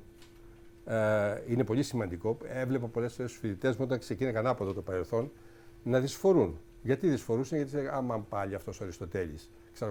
Ήρθα κάτι να του πω για τη ρητορική και πήγαινα στο Αριστοτέλη. Όταν το άλλαζα αυτό και ξεκίναγα από κάτι τωρινό που είπε κάποιος και τους διάβαζε, ξέρω εγώ, ο κύριος Κλίντον πήρε $1 εκατομμύριο για να κάνει ένα μάθημα για τον πολιτικό λόγο στο τάδε πανεπιστήμιο. Και μου λέγανε, άμα σας πω τα ποσά που είχε πάρει ειδικά ο Κλίντον για ομιλίες, είναι τρομακτικά, γιατί υποτίθεται ότι δίδασκε και έναν τρόπο ρητορικής εκφοράς του λόγου, του πολιτικού. Όταν άρχισα λοιπόν με παραδείγματα, και μάλιστα μια φορά που είχε έρθει στην Ελλάδα ο Κλίντον, είχε πέσει στα χέρια μου αυτό που είχε μπροστά του και το έκανε μάθημα. Δεν θυμάμαι πώς το βρήκα τώρα, με πολλούς τρόπους, βρήκα το αντίτυπο. Όπου μέσα σε παρενθέσεις του είχαν ότι εδώ ανεβάζεις τη φωνή σου, εδώ κάνεις, εδώ απλώς, εδώ υπάρχει χειροκρότημα και ούτω καθεξής. Δηλαδή έβλεπε κανείς μια τόσο μεθοδική δουλειά ενός επιτελείου για το πώς κάποιος θα παρουσιάσει. Και τους έκανε ταυτόχρονα την ομιλία του Στεφανόπουλου, τότε Προέδρου της Δημοκρατίας, και την ομιλία του Σιμίτη. Οπότε οι διαφορές τόνου και ύφους ήταν τρομακτικές. Δηλαδή ο Στεφανόπουλος μιλούσε σαν παραδοσιακός, πολιτικός, σοβαρός κτλ., λιτός κτλ. Ο Σιμίτης σχεδόν αδιάφορα, είπε 5 κουβέντες και ξαφνικά ο Κλίντον παραδείγματα, έρχεται ο ξένος και λένε οι δικοί σας, ο Θουκυδίδης, όταν μπαίνει ο ξένος, γκρεμίζουμε τους τοίχους. Εδώ γκρεμίζαμε το Σύνταγμα με διαδηλώσεις, οπότε αυτός ερχόταν με τους αρχαίους Έλληνες στα χέρια του. Αυτό λοιπόν, όταν ξεκινάς από αυτό το παράδειγμα, σιγά σιγά και τους πας στον Αριστοτέλη, εκεί βρίσκαμε τον ορίζοντα. Όταν πας ανάποδα όμως δεν είναι τόσο εύκολα τα πράγματα, θέλω να πω. Άρα, δηλαδή πολλές φορές θα ξεκινούσα ακόμη και με ένα συγκρότημα που αγαπούν τώρα οι φοιτητές μου ή το κοινό ή κάτι καινούριο και θα πήγαινα μέσα από αυτό στον Καρυωτάκη ώστε να μπορέσω να το βάλω από το παράθυρο. Έτσι, είναι σημαντικό. Ας δούμε όμως 2-3 πράγματα για να πάρουμε μια γεύση, γιατί το ξεχνάμε τον Καρυωτάκη και είναι κρίμα, είναι πολύ σημαντικός.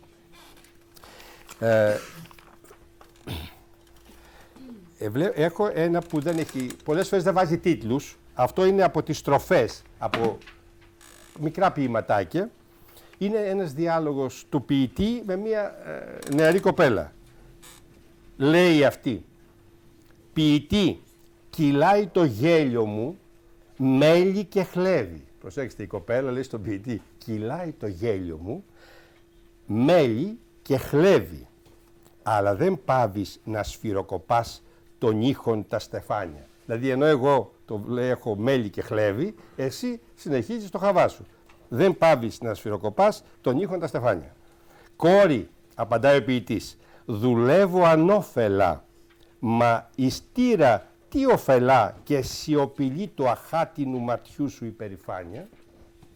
Καταλαβαίνετε λοιπόν εδώ από μια πλευρά η ζωή, η νέα κοπέλα, η οποία τον κοιτάει ειρωνικά κτλ. Και από την άλλη πλευρά ο ποιητής, ο οποίος αναρωτιέται τι κάνει. Αυτό μέσα σε πολύ λίγους στίχους.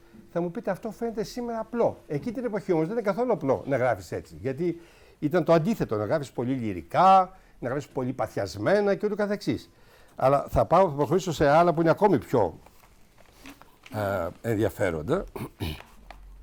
Αυτό που σας είπα ότι μοιάζει πολύ με τον ερωτικό λόγο του Σεφέρη.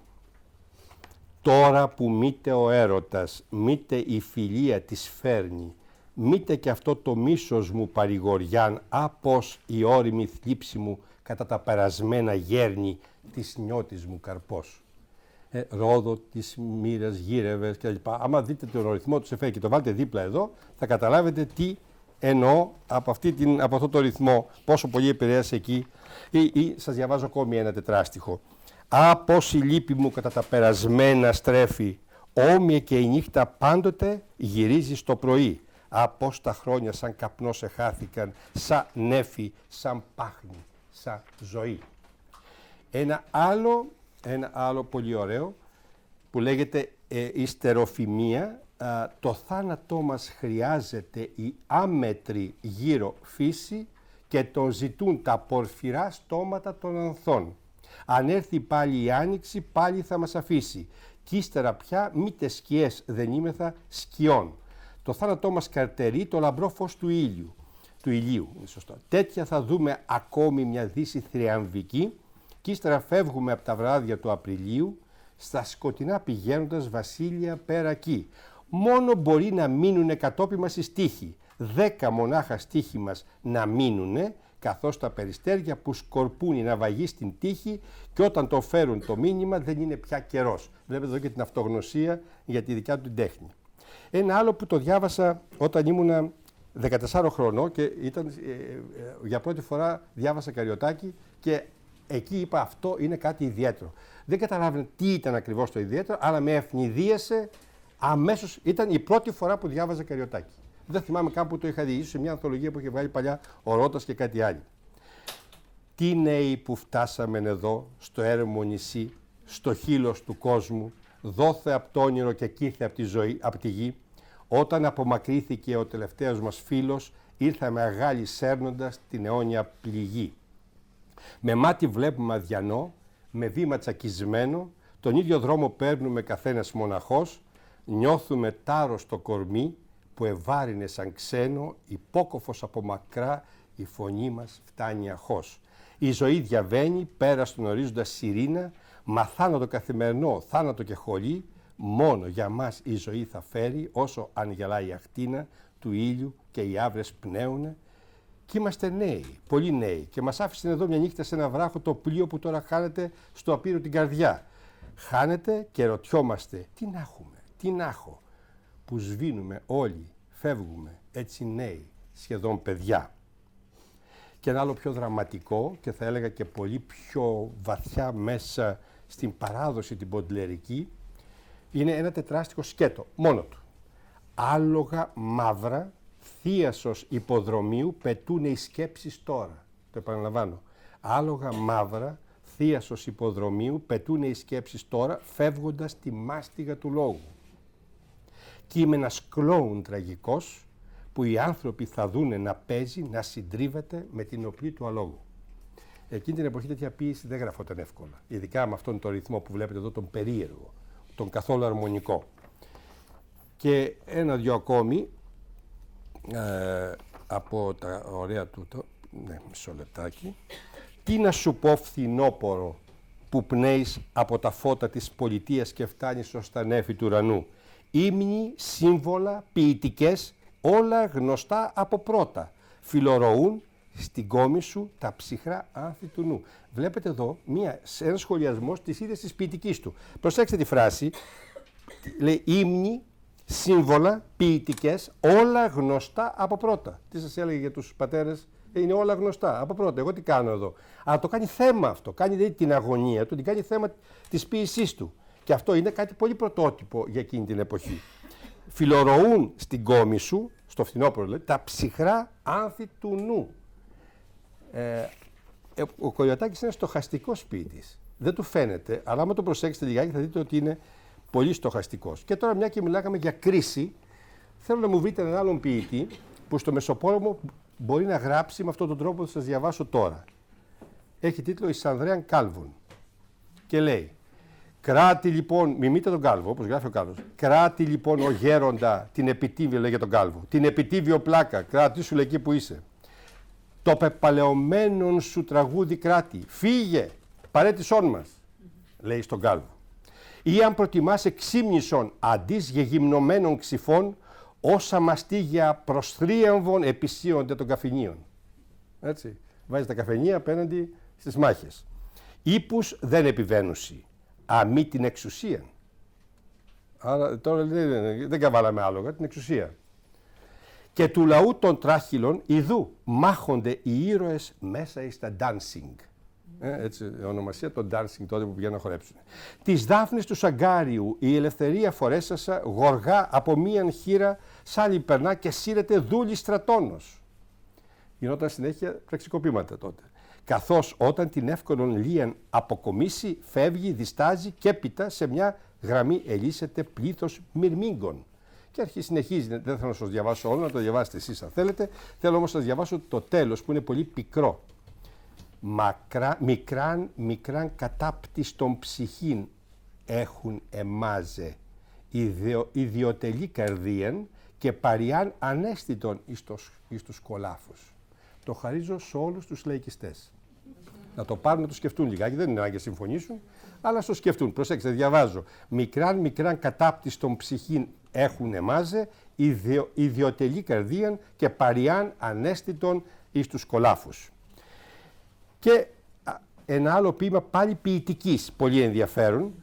«Όλοι μαζί», εδώ μιλάει για τη γενιά του, όλοι μαζί κινούμε συρφετός, γυρεύοντας ομοιοκαταληξία. Μια τόσο ευγενικά φιλοδοξία έγινε τη ζωή μας ο σκοπός, να γυρεύουμε καταληξία δηλαδή. Αλλάζουμε με ήχους και συλλαβές τα αισθήματα στη χάρτινη καρδιά μας. Δημοσιεύουμε τα ποίηματά μας για να τιτλοφορούμε θα ποιητές. Αφήνουμε στο αγέρι τα μαλλιά και τη γραβάτα μας. Αν πάτε μια βόλτα στην Σόλνος θα δείτε πολλούς τέτοιους. Αφήνουμε στο αγέρι τα μαλλιά και τη γραβάτα μας, παίρνουμε πόζα, ανυπόφοροι νομίζουμε πρόζα των καλών ανθρώπων τη συντροφιά. Μόνο για μας υπάρχουν του Θεού τα πλάσματα και βέβαια όλη η φύση. Στη γη για να στέλνουμε ανταποκρίσεις ανεβήκαμε στα άστρα του ουρανού. Κι αν πιναλέει γυρνάμε ολημερείς, κι αν ξενυχτούμε κάτω από τα γεφύρια, επέσαμε θύματα εξυλαστήρια του περιβάλλοντος, σε εισαγωγικά, της εποχής. Και αυτό είναι μια μορφή ποίησης που πραγματικά εκείνη την εποχή συγκλώνησε.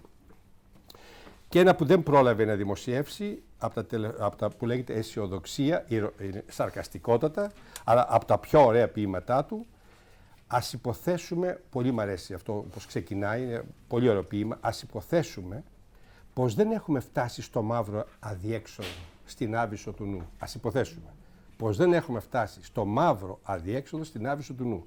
Ας υποθέσουμε πως ήρθανε τα δάση με αυτοκρατορική εξάρτηση πρωινού θριάμβου, με πουλιά, με το φως του ουρανού και με τον ήλιο όπου θα τα διαπεράσει. Ας υποθέσουμε πως είμαστε εκεί πέρα σε χώρες άγνωστες της Δύσης, του Βορρά, ενώ πετούμε το πατώ μας στον αέρα, οι ξένοι βλέπουνε περίεργα, σοβαρά.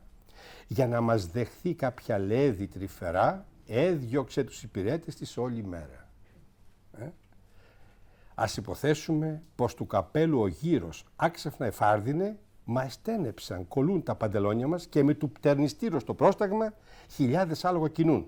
Πηγαίνουμε, σημαίες στον άνεμο χτυπούν, ήρωες σταυροφόροι, σωτήρες του σωτήρος. Ας υποθέσουμε πως δεν έχουμε φτάσει από 100 δρόμους τα όρια της γης και ας τραγουδήσουμε. Το τραγούδι να μοιάζει νικητήριο άλπισμα, ξέσπασμα κραυγής, τους πυρούς δαίμονες στα έγκατα της γης και ψηλά τους ανθρώπους να διασκεδάσει.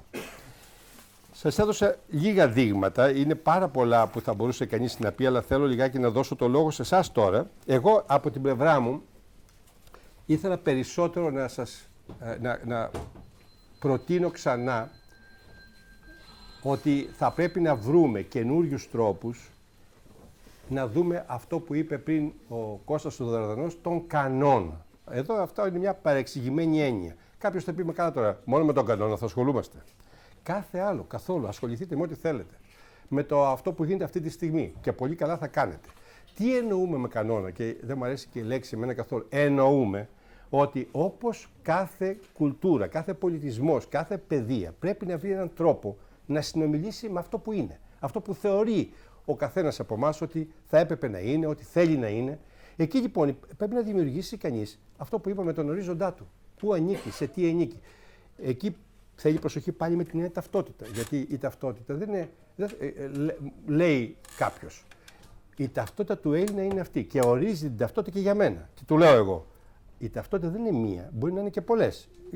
Ποιος είσαι εσύ που θα μου πεις ποια είναι απολύτως η ταυτότητα του Έλληνα ή της Ελληνίδας ή οτιδήποτε άλλο. Άρα θέλει μια κουβέντα εκεί. Πρέπει όμως για να γίνει αυτή η κουβέντα, θα πρέπει κάποια στιγμή να δούμε ποια είναι τα αγκονάρια ή τα δεκανίκια, θέλετε, ή χειρολαβές από όπου θα πιαστούμε για να την κάνουμε. Άρα λοιπόν θα πρέπει να έχουμε ένα φαντασιακό οργανώσει ως κοινωνία, ως άτομα, ως ομάδες, οτιδήποτε άλλο, και με αυτόν τον τρόπο να συναντηθούμε με αυτά τα ζητήματα και όχι απλώς να αντιπαρατεθούμε. Ή ο καθένας από εμάς το μόνο πρόβλημα που έχει μέσα του είναι να προβάλλει το εγώ, που κάνει πολύ σημερινή ποίηση και η παλιά το έκανε. Γιατί αν δεν συνδεθεί όπως έκανε ο Καρυωτάκης στην αρχή, ήταν μόνο το εγώ του. Αν δεν έβρισκε τον δρόμο και για το εμείς, να μπορέσει να το συνδέσει με την ατομική μυθολογία, με τη συλλογική μυθολογία, θα είχε μείνει εκεί. Άρα λοιπόν εμείς ως κοινωνία, ως άτομα έχουμε καταφέρει, έστω και μέσα στις συνθήκες κρίσης που υπάρχουν, υποτίθεται η κρίση σε κάνει λιγάκι να κάνεις γκλον-γκλον το κεφάλι. Κάπου να αναρωτηθείς τι γίνεται εδώ πέρα. Έχει συμβεί αυτό, δεν έχει συμβεί. Σε αυτό το ερώτημα λοιπόν θεωρώ ότι γενικότερα η λογοτεχνία και ειδικότερα η ποίηση μπορεί να είναι ένας καλός συνομιλητής. Όχι για όλους, αλλά για όσους το επιθυμούν και το αναζητούν. Χρειάζεται όμως αναζήτηση. Εφόσον κάτι το θέλουμε, νομίζουμε ότι μπορούμε να βρούμε κάτι, το ψάχνουμε. Δεν είναι σίγουρο, γιατί πολλές φορές μου λένε, μα ξέρεις, αυτό γιατί δεν διαβάζω το Γ.Κ, ξέρω εγώ, αυτή τη στιγμή. Μα προσπάθησε να δεις, μπορεί να μην σου αρέσει και το αφήσεις. Αλλά μπορεί όμως και να βρεις έναν δρόμο εκεί που να πεις, για σκέψου. Εγώ βρήκα για παράδειγμα παλιά το δρόμο μου όταν διάβασα την Αλίκη στη Χώρα των Θαυμάτων και την Αλίκη μέσα από το σπασμένο καθρέφτη του Κάρολ.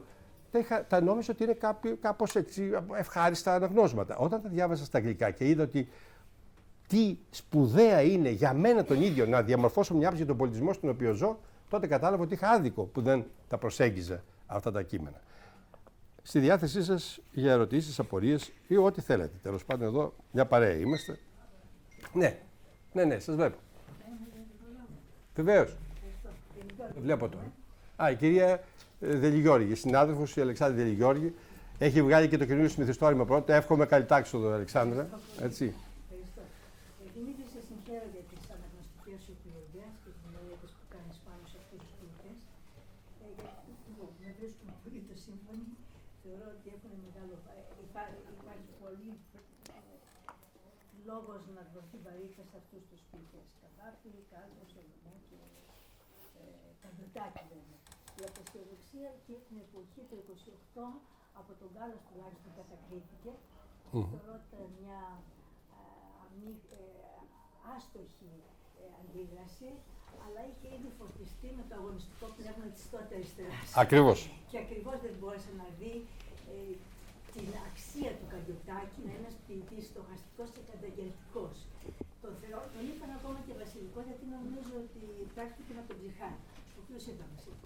Κυρίως νομίζω το είπαν λόγω της οικογένειάς του. Μεταφέρθηκε δηλαδή από την οικογένεια και στο. Αλλά. Ναι. Πιθανώς και να ήταν, αλλά. Δεν είχε νόημα. Μας δίνει ένα δείγμα του ποια είναι τα κριτήρια με τα οποία κρίνουμε και απαξιώνουμε δημιουργούς. Βέβαια. Αυτά όλα που ίσχυαν τότε ισχύουν και σήμερα. Απολύτως και με το παραπάνω θα έλεγα. Και επειδή μίλησες για την αυτοκτονία του, ότι αυτό είναι μια προσωπική υπόθεση, νομίζω ότι ήδη ο Καρυωτάκης στα ποίηματά του δείχνει για ποιο λόγο θα αυτοκτονήσει. Όταν λέει ότι γύρω δεν υπάρχει ατμόσφαιρα, αλλά τείχη που στενεύουν διαρκώς περισσότερο, τέλματα στα οποία βυθίζομαι, πού θα πάει. Κάποτε θα λήξει αυτός ο βίος όταν υπάρχει και η σύφυλλης. Και η σύφυλλης υπάρχει γιατί είναι μια κοινωνία συντηρητική, κλειστή εντελώς, δεν επιτρέπει ούτε καν τον έρωτα, τίποτα, μια ασφυκτική κοινωνία. Λοιπόν, πιστεύω ότι γι' αυτό ο Καρυωτάκης όχι απαξιώθηκε, αλλά τέλος πάντων δεν πήρε τη θέση που του άξιζε για πολλά χρόνια, ακριβώς γιατί ήταν ένας καταγγελτικός ποιητής. Βεβαίως, είναι αλήθεια αυτό, ήταν καταγγελτικός και... Σάτυρα δηλαδή, λέει σάτυρες, σατυρίζει ακόμα και αυτό που κάνει και την πρόθεσή του. Ακριβώς. Την κριτική του πρόθεση. Έτσι. Πάμε να σε ευχαριστούμε. Και εγώ ευχαριστώ για την παρουσία σας εδώ. Θα έλεγα μάλιστα ότι τα ήθη της εποχής ήταν πάρα πολύ σκληρά για τους νέους ανθρώπους. Έχουμε τη διήγηση, ένα ωραίο επεισόδιο που συνέβη ανάμεσα στον Καρυωτάκη και στην Πολυδούρη. Τους συλλάβανε το βράδυ γιατί ήταν παρέα. Βγήκαν έξω ως ζευγάρι. Και τους συνέλαβε η αστυνομία διότι προσβάλλανε τα ήθη. Τι γυρεύει 12 ώρα τη νύχτα μια κοπέλα με ένα νεαρό. Και πήγαν στην αστυνομία, όπου ο Καρυωτάκης τα έκανε πάνω του από το φόβο του και την τρομάδα του και τον έδιωξε η καημένη Πολυδούρη. Και τη είπαν οι φίλες μετά, καλά, της λέει, τι άντρας είναι αυτός, αντί να καθίσει εκεί πέρα, σ' άφησε εσένα να τα βγάλεις πέρα με τους αστυνομικούς και απαντάει αυτή, εγώ αγάπησα έναν ποιητή και όχι τον Οδυσσέα Δρούτσο. Λοιπόν, όπως βλέπετε, ήταν πολύ δυναμικό άτομο η Πολυδούρη. Μην νομίζετε ότι κάποιο άτομο το οποίο ήταν κάποια σαχλοκοπηλίτσα η οποία άντε και δεν πάει, ήταν και πολύ ενδιαφέρουσα ποιήτρια, ήταν και πολύ δυναμικό χαρακτήρα είχε και πεισματάρα ήταν και αποφασιστική κτλ.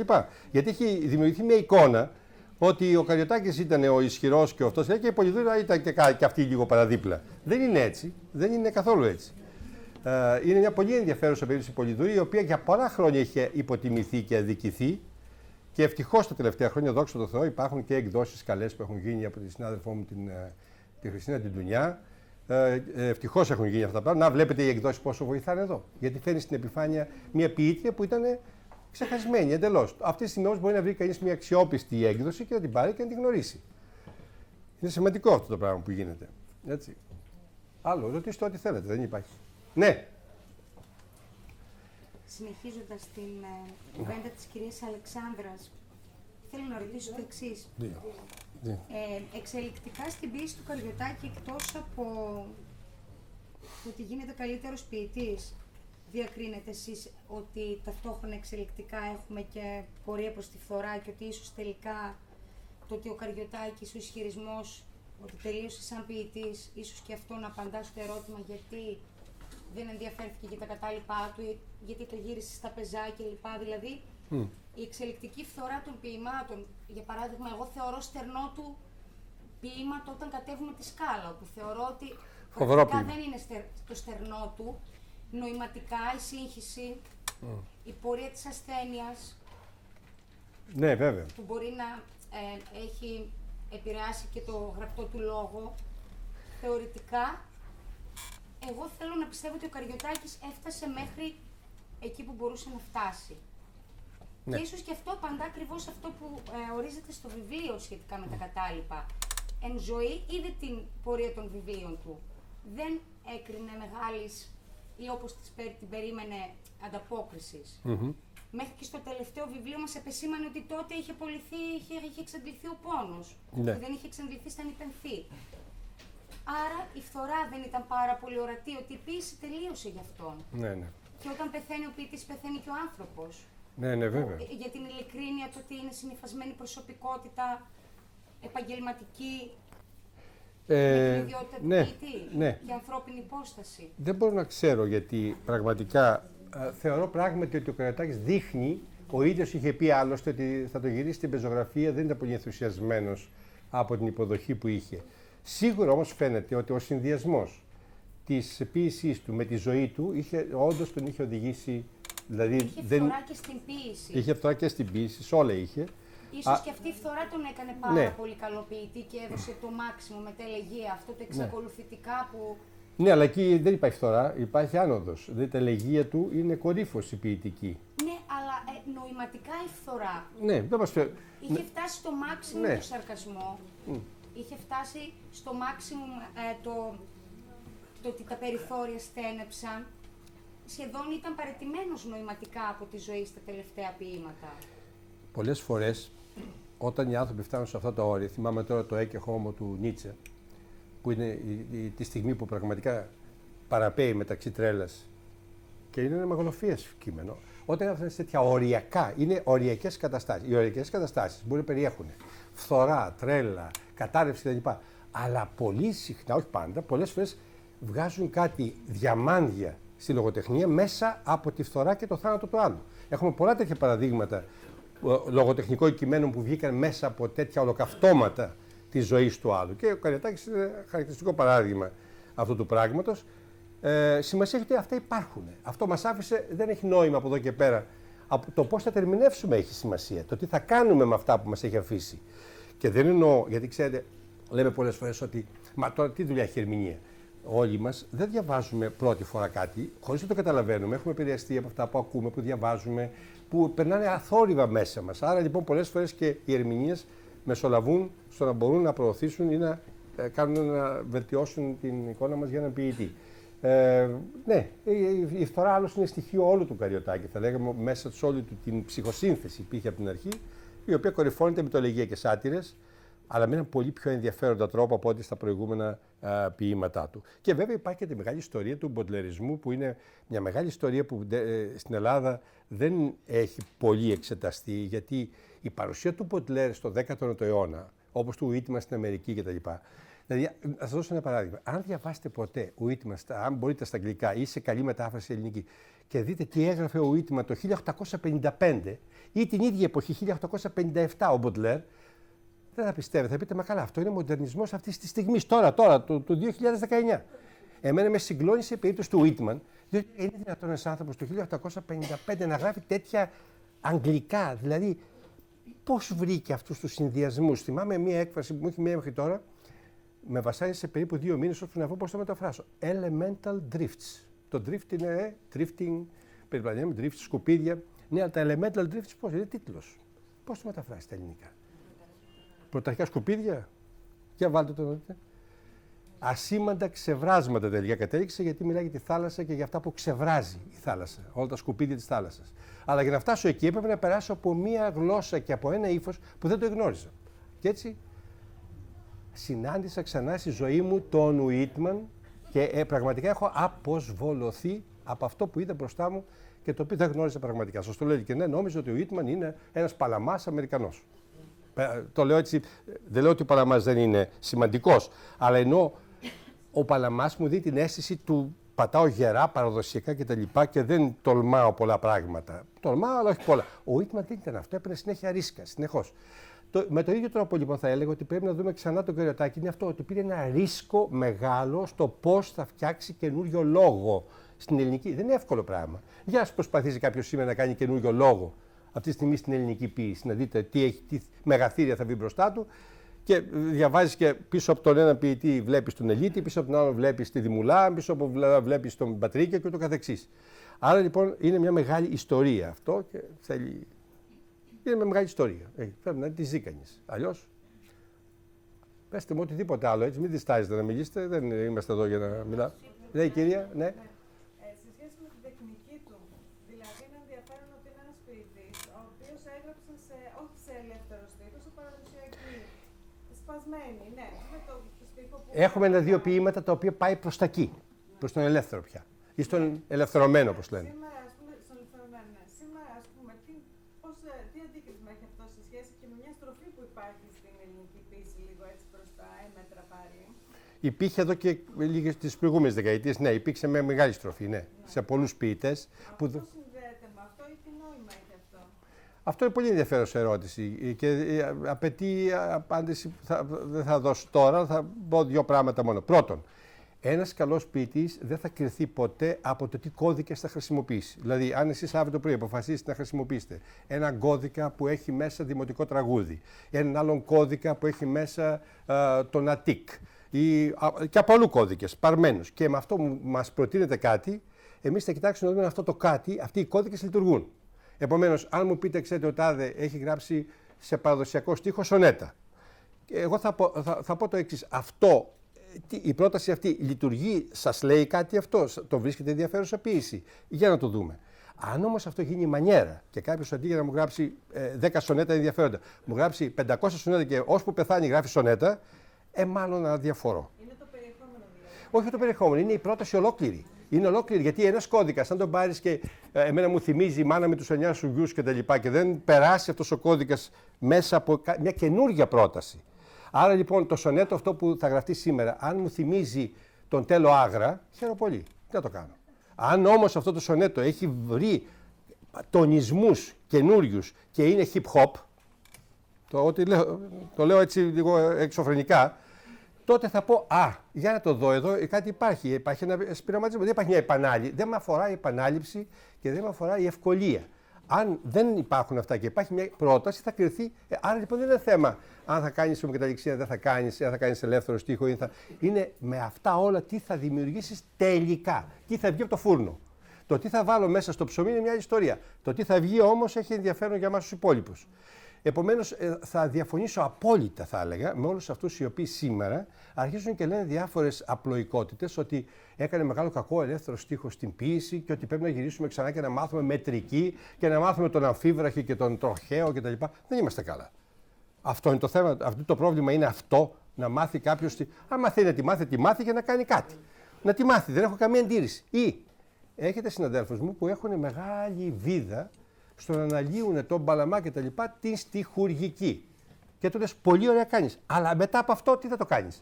Ωραία, μου είπες λοιπόν ότι εδώ έχουμε το τάδε. Το τάδε, το ίεμβο, ακολουθεί ο τροχαίος, αυτά τα σχήματα, τα δανείσει και από τον τάδε ποιητή. Τα είπαμε όλα αυτά. Πώς θα τα συνδέσεις όλα αυτά με την ερμηνεία του ποίηματος, με τη μορφολογία του, γιατί πρέπει να έχεις μια πρόταση. Αν μου τα αφήσεις εκεί όλα αυτά, εντάξει, δεν λέω ότι είναι κακό, μεν, αλλά δεν θα συγκλονιστεί και το σύμπαν. Δεν θα σε κάνουμε και καθηγητή πανεπιστημίου, γιατί μας έγραψες για τη μετρική του τρέχα γύρευε, του Τέλο Άγρα. Λέω τώρα τυχαία. Άρα όλα αυτά πρέπει να ενταχθούν κάπου και στη μια περίπτωση και στην άλλη. Διαφωνώ απόλυτα με αυτούς που θεωρούν ότι ο μόνος τρόπος για να κάνει σήμερα ποίηση, και είναι αρκετοί αυτοί, υπάρχουν και εδώ στο Gutenberg κάτι φιλαράκια του Gutenberg, οι οποίοι προσπαθούν να τους πείσουν ότι ο μόνος τρόπος να κάνεις ποίηση είναι να ξαναρχίσεις να μαθαίνεις ομοκαταληξία και μετρική κτλ. Γιατί έκανε μεγάλη ζημιά ο ελεύθερος στίχος. Υπάρχει μια τάση να αξιοποιεί κανείς και τον ελεύθερο στίχο και τα μετρικά.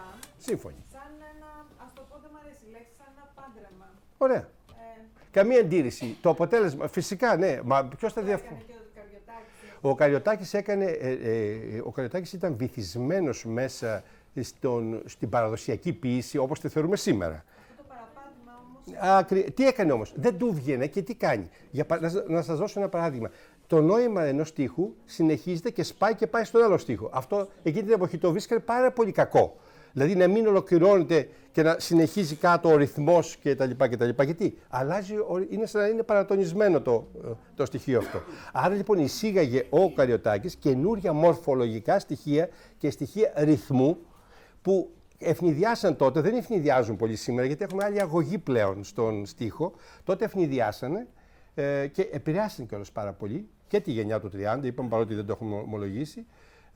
Πρέπει εδώ, ξέχασα να σας πω ότι η γενιά του 30 έκανε μεγάλη επίθεση στον Καρυωτάκη, πάρα πολύ μεγάλη, και έμεση και άμεση, και με τον όρο καρυωτακισμός, γιατί ξέρετε, μπορεί να μην τον έχει απευθυνθεί ο όρος στον Καρυωτάκη, αλλά όταν λέμε ότι κάτι, μιλάμε για κάποια αρρώστια και ξέρουμε ότι αυτή η αρρώστια έχει το όνομα κάποιου, συνδέουμε την ασθένεια με την πηγή. Έμεσα. Μπορεί λοιπόν να μην βρίζει κάποιος τον Καρυωτάκη, να μιλάει για τον καρυωτακισμό κτλ. Αλλά αυτός που διαβάζει λέει από πίσω είναι ο Καρυωτάκης. Οπότε έγινε και αυτή η ζημιά έμεσα, έγινε και άμεσα. Ας πούμε, ο Δημαράς έγραψε ότι δεν είναι καν ποιητής. Είναι κείμενο του Δημαρά. Αυτός δεν είναι καν ποιητής τώρα. Τι κάθεστε και ασχολείστε. Επομένως, καταλαβαίνετε ότι υπήρχε μια συστηματική, όπως σας είπα, θέλαν χώρο για τον εαυτό τους. Έχω μαζέψει όλες τις εκφράσεις που είχε γράψει ο Θεοτακάς και η παρέα αυτή όλοι για τον Καβάφη και Καρυωτάκη. Η εκφράση λέει, όλη αυτή ήταν μια εποχή που τελείωσε, τώρα αρχίζει μια καινούργια εποχή. Κάθισε και μάζεψε από τα κείμενά τους της εποχής εκείνης. Τώρα λοιπόν, ο Καβάφης είναι ένα τέρμα, τώρα όμως η γενιά του 30 είναι μια καινούργια αρχή. Θέλαν λοιπόν να δημιουργήσουν χώρο για τον εαυτό τους, νέοι άνθρωποι ήτανε και απλώς που οι υπολογισμοί δεν πήγαν καλά, ιδιαίτερα με τον Καβάφη, ότι τους περίμενε στο μέλλον στη γωνία. Αυτή νομίζω να την είχα πίσω. Αλλά και ο Καρυωτάκης εν μέρη. Ειδικά όμως ο Καβάφης τους περίμενε στη γωνία. Έτσι, δηλαδή δεν είχαν προβλέψει ότι το 21ο αιώνα το πρώτο όνομα εκτός και εντός και εκτός Ελλάδος στην ποίηση αυτή τη στιγμή που μιλάμε, δηλαδή αν πάτε στο εξωτερικό θα δείτε Penguin, το μόνο πράγμα που υπάρχει από ελληνική λογοτεχνία και βάφηση, όπως και στα classics της Οξφόρδης. Άρα λοιπόν, ναι, είναι δεδομένο ότι υπήρχε αυτή η σύγκρουση, πρέπει να την αναγνωρίσουμε και δεν είναι ανάγκη τόσο πολύ πια. Δεν ξέρω τι έχουν πάθει πολλοί με τη γενιά του 30 και νιώθουν την ανάγκη ότι χρειάζεται υπεράσπιση. Χρειάζεται υπεράσπιση για γενιά του 30. Έχει καταλάβει όλους τους χώρους. Παντού διδάσκεται, σε όλα τα πανεπιστήμια του κόσμου. Εκδίδονται τα κείμενά τους, τους έχουν μνήσει οι πάντες, ακόμη και να διαφωνήσει μαζί τους, καλό τους κάνει. Δεν κατάλαβα γιατί τέτοιος πόνος πια για τη γενιά αυτή. Είναι το βρίσκω λίγο υπερβολικό. Υπάρχουν και πολλοί άλλοι αδικημένοι που τους έχουμε ξεχάσει. Εγώ θεωρώ αδικημένο, για παράδειγμα, και το Σκαρίμπα και την Αξιώτη. Τους θεωρώ αρκετά και τον Γκάλας, σε πολύ μεγάλο βαθμό. Έτσι. Ναι, ήταν πολύ πιο σημαντικός και ειδικά τα δοκιμιά του και δοκιμιογράφος εκείνη την εποχή. Τι λέτε οι υπόλοιποι για όλα αυτά? Να σταματήσουμε εδώ, να σας ευχηθώ ένα καλό μεσημέρι και δεν πειράζει ο λίγος Καρυωτάκη στο μέλλον. Σας ευχαριστώ πολύ.